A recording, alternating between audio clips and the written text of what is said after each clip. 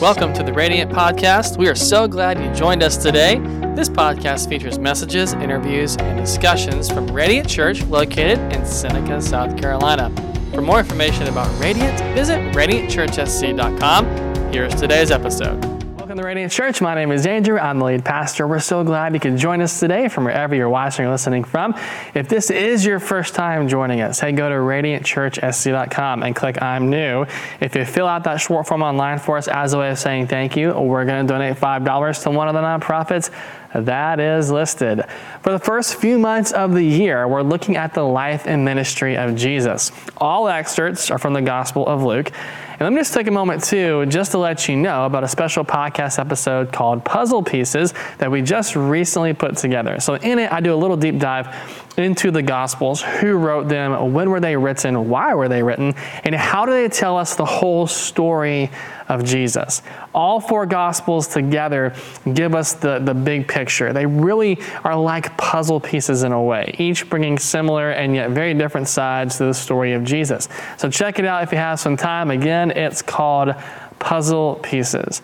All right, so we dove into 4 of Jesus' miracles in January, and as we turn the page into February, we're getting a new segment called Parables. Now, Jesus was many things. He was a healer, a teacher, a leader, but one thing he was great at that we don't always draw enough attention to is his ability to tell a story. Jesus was a fantastic storyteller. People came from all over to listen to him teach and share some of these short stories that we call parables. Now, what separates one of Jesus' parables from someone like, say, Aesop's fables? What's the separation there? I think one of the mistakes people make with parables is they assume that Jesus has lessons in these parables that aren't just spiritual, but they're also ethical in nature, that they're all kind of like the same thing, but they're actually different. Fables and parables are not the same. So for one, fables employ animals and plants and mythological creatures or forces of nature, whereas a parable uses people instead. Fables are almost exclusively moral in character, and the point is to teach a valuable lesson. But parables, in the biblical sense, since we're talking about Christ's stories, they're always spiritual and at times carry a moral or ethical lesson along with it. Fables are standalone moral stories based in fiction. Parables nearly always accompany a teaching or a series of teachings as a way to illustrate, how one should apply those teachings or what consequences await to the person who fails to apply them. So Jesus' parables, they were life-changing, right, for the people who understood those lessons. But not everybody understood them, of course. Sometimes they were directed for only a certain group of people, like the Pharisees or the disciples, and at other times, they were for the masses. Regardless, though, parables are stories which have the ability to profoundly change us. The first parable we're going to look at is found in Luke chapter 11. And this is the story that is the result of a question that Jesus' disciples have on prayer. They want to know how to pray. Jewish teachers in that time period, they taught their followers specific prayers to recite, which identified them as belonging to their particular group. And that's why the disciples want to know how to pray. They want to know what kind of prayer sets apart a follower of Jesus. Most people, they tend to know what prayer is, but they're not very confident in their ability to pray. You ever been asked to pray in front of other folks? Like, how many of you guys actually really enjoyed that? Yeah, not many, right? Prayer really intimidates us. And while there's different reasons as to why most of us don't want to pray in front of other people, I think the biggest reason is we're just worried we won't sound spiritual enough in our prayers. Like, we're worried that we might say the wrong thing or maybe forget to say the right thing, Maybe we're not so confident that we're praying the right way, or it could be that we just don't like saying and doing things in front of people in public, right? Of course. Let's dig a little deeper, though. Could it be that our intimidation for praying in front of other people stems from a few incorrect ideas that we have about prayer? First of all, there isn't any such thing as a spiritual prayer. Like, Jesus actually tells his followers not to pray like the religious leaders who fill their prayers with great spiritual jargon just to sound holy. I think another incorrect idea we have about prayer is that our prayers, they're too small, or they're too big even for God. Like I had a college student years ago, he told me the reason that he struggled to pray was that each time he prayed, it felt as if it was a bother to God. Like in fact, it stemmed from his view of asking things from others. He never asked anything from anybody because he didn't want to be a bother to them. But it also stemmed from something else that he told me, and I've never forgotten what he said. In fact, maybe some of you can relate. He said this: if you think about the world and its problems and all the people who really need God's help, and it kind of makes sense, right? Like my life is pretty good when you stack it up against the rest of the world. It's like, why would God really want to hear from me? I can relate to that. Can you do that too? I mean, there's a lot of folks in this world, right? And perhaps that's your line of thinking. If it is, I get that. But there's one more incorrect idea that I want to touch on for a minute too. And it's this idea that God has to answer our prayers and give us whatever we want simply because we asked for it. It's almost like we treat God as a genie giving us 3 wishes without that dreaded, you can't wish for more wishes clause, right? God's not a genie. He's not a spiritual Santa Claus, but you should have a healthy, active prayer life. So today, I want to teach you all about prayer, and not so much about how to pray, but I want to teach you really about what prayer is, and it's really simple. Like we overcomplicate it. Prayer is just communicating with God, and as long as you're speaking with Him, you're praying, and it doesn't matter if you use big spiritual terms with grandiose quotes, or if you simply utter whatever's on your heart. Man, be yourself. Communicate with the Lord. Make it simple. Now, I do want to go a little bit deeper than just, hey, prayer is simple part. I want to go a little bit further with you, okay? I do want you to understand the importance of persistent prayer and how this persistent prayer stems from boldness, and that boldness in turn produces a strong relationship with God. So I want to take you to Luke chapter 11, all right? So Luke chapter 11, verse number 1. Once, Jesus was in a certain place praying, and as he finished, one of the disciples came to him and said, "Lord, teach us to pray," just as John taught his disciples. Remember what I said earlier, right? That Jewish teachers are instructing their followers how to pray, and it identified them with a particular group. So you're going to see that right here in the background of the story with this big ask from the disciples. We're going to come back to what is called the Lord's Prayer here at the very end of our time together today. So here's verse number 2. Jesus said, "This is how you should pray. Father, may your name be kept holy. May your kingdom come soon. Give us today the food we need, and forgive us our sins as we forgive those who sin against us. And don't let us yield to temptation." Man, check out verse number 5. Then teaching them more. Again, parables illustrate teachings, right? He uses this story. Suppose you went to a friend's house at midnight, wanting to borrow 3 loaves of bread. And you say to him, "Well, a friend of mine has just arrived for a visit, and I have nothing for him to eat." And suppose he calls out from his bedroom, "Don't bother me. The door's locked. My family's asleep. I can't help you." But I tell you, he won't do it for friendship's sake. If you keep knocking long enough, he'll get up and give you whatever you need because of your what? Shameless persistence. How many of you guys would answer your door in the middle of the night, okay, for a neighbor who wants bread, of all things? Not for himself either, right, but for his guest. I wouldn't do it either. But in the first century of Israel, though, hospitality, extremely important. The sole reason the man gets up and gives his neighbor bread is so dishonor and shame won't come to him for not being hospitable towards his neighbor's guest. So if shame hits you, you cannot get rid of it. You can't scrub it off. It affects you for generations. It's a pretty powerful motivator in society back then. So he says he and his family, they're all in bed asleep. Most families lived in a single room. So if you have kids and you've all slept together in the same room, like a hotel or a family member's house, when you're visiting, you know the importance of stealth mode, okay? One wrong move, one wrong sound, and there's one kid who's going to sit up and then another kid and another, and now everybody's up and no one go back to sleep. So that alone is enough for me to just say, yeah, Joe, forget it, bro. I ain't doing it. Now, there's a little more to this story, right? Especially, with some obstacles here. People in the first century only made bread for about a day or so.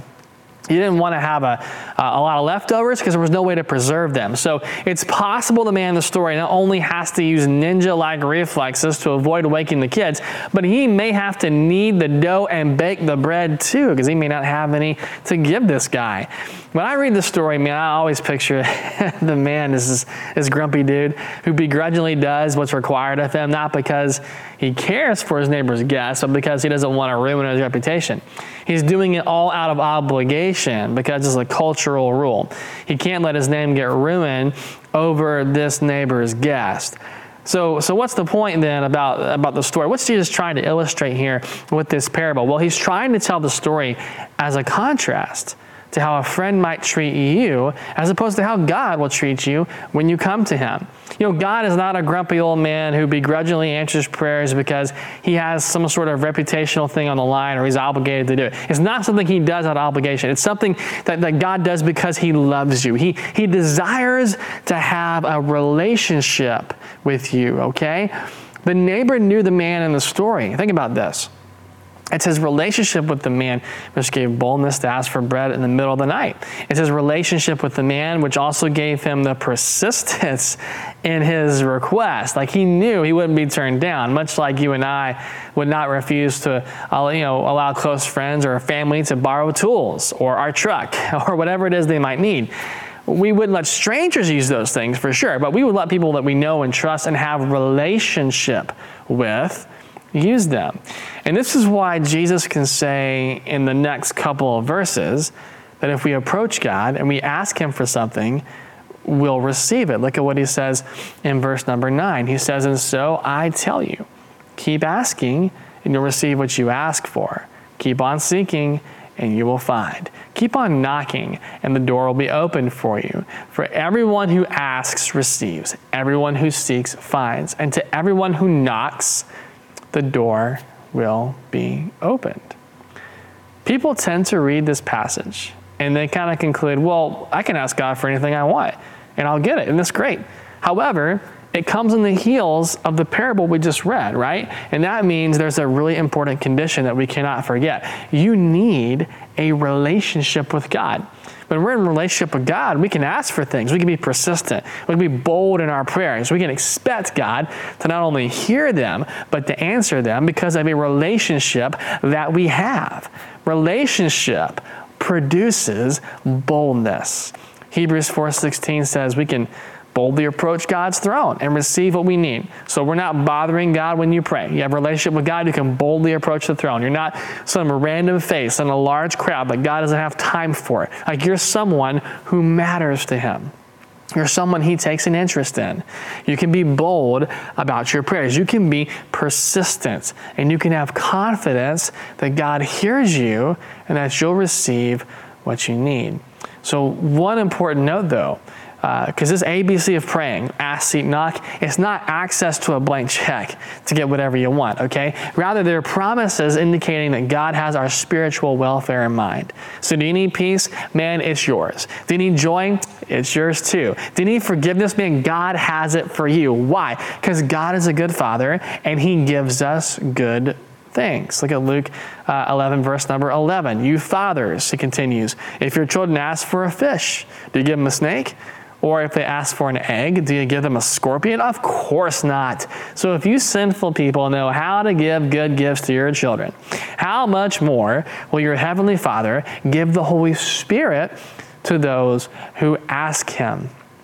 Imagine your kids ask you for lunch money, and instead of giving them lunch money, you gave them a copperhead, okay? Show and tell. No, I'm kidding. Don't do that.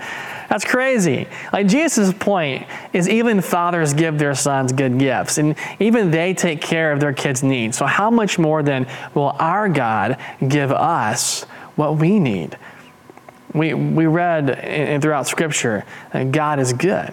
Psalm 145:9, the Lord is good to all. Psalm 100, the Lord is good and his loving kindness lasts forever. Romans 8:28, all things work together for the what? For the good of those who are called according to his purpose. Do you realize how important that verse right there is? It's often misunderstood and taken out of context because people tend to say, that God causes all things to work for the good for us, like for everybody, which is actually not true.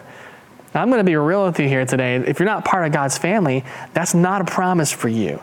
The text is really clear that God works all things out for the good of those who are called, for those who are part of his family, because they have what? They have relationship with him. And that is a huge promise. No matter what your situation is today, no matter what you've been dealing with in your valley moment, if you're following Jesus, if there's a relationship with God, there's a promise for you that everything's going to work out for the good because you serve a good Father who gives you good things, who happens to know what you need even before you ask for it. Your Heavenly Father sees every detail. He has incredible foresight. He knows everything. He's a perfect and good Father who gives good gifts, and you can trust him to do what's best for you and what's good for you. You can boldly and persistently approach him in your prayers because of that relationship that God has with you. So what does this persistent prayer then look like? Okay, so we have a relationship with God. Great. We know God wants to give us good things. Awesome. And because of that relationship, it all kind of comes together. He cares for us. We get that part, Pastor. So awesome. The relationship produces boldness. We can boldly approach the Lord. But what does this persistent prayer resemble? What does it look like? What do I do? Well, Jesus gives the model for how to pray at the start of the passage. The Lord's Prayer is not exactly something you just repeat out of necessity. You can. It's fine to pray that, but you don't have to. It's not really there for that. It's actually a model prayer he uses to teach his disciples how to boldly pray. When you pray boldly, you start off by acknowledging who God is. He's our Father, verse number 2, right? What do fathers do? They provide and protect and guide their families while acting as the authority figure in their home. So what do we do with the Lord, man? Well, we welcome his protection and his authority and his guidance in our lives because he is our Father. Now notice that Jesus also prays for God's kingdom to come soon. It's more than just longing for eternity and being present in God's kingdom. His intent here is to point to the physical coming of God's kingdom when, yes, he reigns forever. But really, here's what we're getting at. All the wrongs are made right. It's a time when justice prevails and sickness and sin are no more. It's the culmination of everything you look forward to as a follower of Jesus. So that as we pray, we want to keep in mind that there's a day coming when everything will be exactly how God intended it. And then we address needs. That's verse number 3. Remember, we asked, boldly, we're asking with confidence, trusting God's going to meet the needs that we have in our lives. Now, God doesn't always meet those needs in our timeline, okay? Sometimes it takes longer than we would like. Sometimes those needs are met differently than how we thought of with different sources. Sometimes he says no. What we think is a need, God may not view as a need. And that can be tough. But you can be sure of this, that whatever you need, God can, and I believe he will, meet that need. Verse number 4, we shift the prayer again to forgiveness. Why? Well, because we can't live healthy lives if we're hurt, if we're angry, if we're bitter. That's destructive. Our forgiveness from God is directly linked to the forgiveness we offer other people. So if you can't bring yourself to forgive others, you don't really have a complete understanding then of what grace is truly about. Just because you forgive doesn't mean the pain instantly goes away either, though. So as well, ask God to heal you from the hurt and the pain and the brokenness that you're experiencing so that over time, you're restored and don't have bitterness taking root in your life. And the last mention that he has in verse 5 is in regard to temptation. James 1:13 and 15 tells us that God doesn't tempt anybody. So why does Jesus make mention of this? Well, it's a request for spiritual protection. The idea is we're asking God to keep temptation from getting us, to keep us from succumbing to it. If God is going to keep us from giving into temptation, our prayer should be that the Holy Spirit helps us to depend on God. Ask God to help you with each step that you take when temptation strikes. Hey, Lord, keep me from going further down that path. Keep me from that person, that situation, that place that could take me down a road that I don't want to go. Keep me from that person, that event, wherever it is. That's what we're praying. The Lord's Prayer is a model. It's an example of how to boldly pray, but it's also the kind of prayer which identifies you with Jesus. So again, remember, Jewish teachers taught their students, their disciples, prayers that were somewhat unique to their particular group. Who's our group? What's the body of Christ? The Lord's Prayer is a bold prayer, which is really a community prayer. It's a community prayer because, it envisions the body of Christ walking with the Lord together, depending on Him for everything, from food to forgiveness. So what if then we modeled that prayer? Like, what if we prayed boldly? What if we pray with confidence, trusting that God will give us good things, that He wants what's best for us? What if we remembered when we pray, we're not actually praying alone, that we're praying as part of a global community, the body of Christ? Man, when you realize that, it changes things. It not only changes how you pray, but it changes us. And here's what I want you to do. I want to invite you to do this here today. Take some time, when I'm finished, take some time to really pray to the Lord. Like, work through the Lord's Prayer if you need to do that. Pray boldly. Pray persistently. Don't give up. Don't do it half-heartedly. Go all in your prayers to the Lord. But first, though, you need to make sure that you have a relationship with God for these bold prayers to really mean something. So before we go, I want to extend an invitation to those of you who are watching or listening right now that you'd say, Pastor, I need Jesus today. I need to say yes to what He offers. And He offers you a new start, a life that might not be better this side of heaven, but certainly is the life that God designed for you.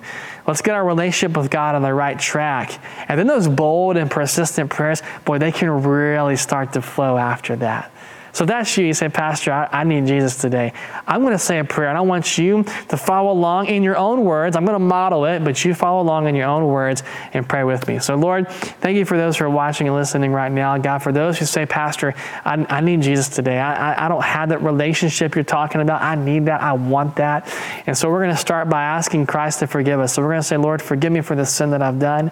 God, forgive me and cleanse me of my unrighteousness. I know I've done things I'm not proud of, God, that I know you're not proud of, that violate your standards. Lord, will you be my Savior? Will you forgive me of this sin? Give me a new start, man. Give me a fresh new life in you. And from this day forward, I'm not going to do my own thing anymore. I'm going to make you Lord of my life. I'm going to follow you. I'm going to serve you. I'm going to obey you. I'm not calling the shots. You lead me. You guide me. You direct me. My life, God, is going to belong to you. I've done it my way. It hasn't worked out. I'm done with that. I'm going to follow after you. Thank you for saving me. Thank you for being Lord of my life. Lord Jesus, I'm looking forward to spending not just eternity with you, but each day in this new life you want to bring. We ask this in your name. Amen. Amen. Thanks for listening. If you have any questions or would like to reach out to us, you can do so by emailing us at media@radiantchurchsc.com or visit one of our social accounts on Facebook, Instagram, or YouTube. If you like what you heard today, subscribe to our podcast so you don't miss any future episodes, and give us a 5-star rating on the podcast platform that you listen to. We hope you have an amazing rest of your day.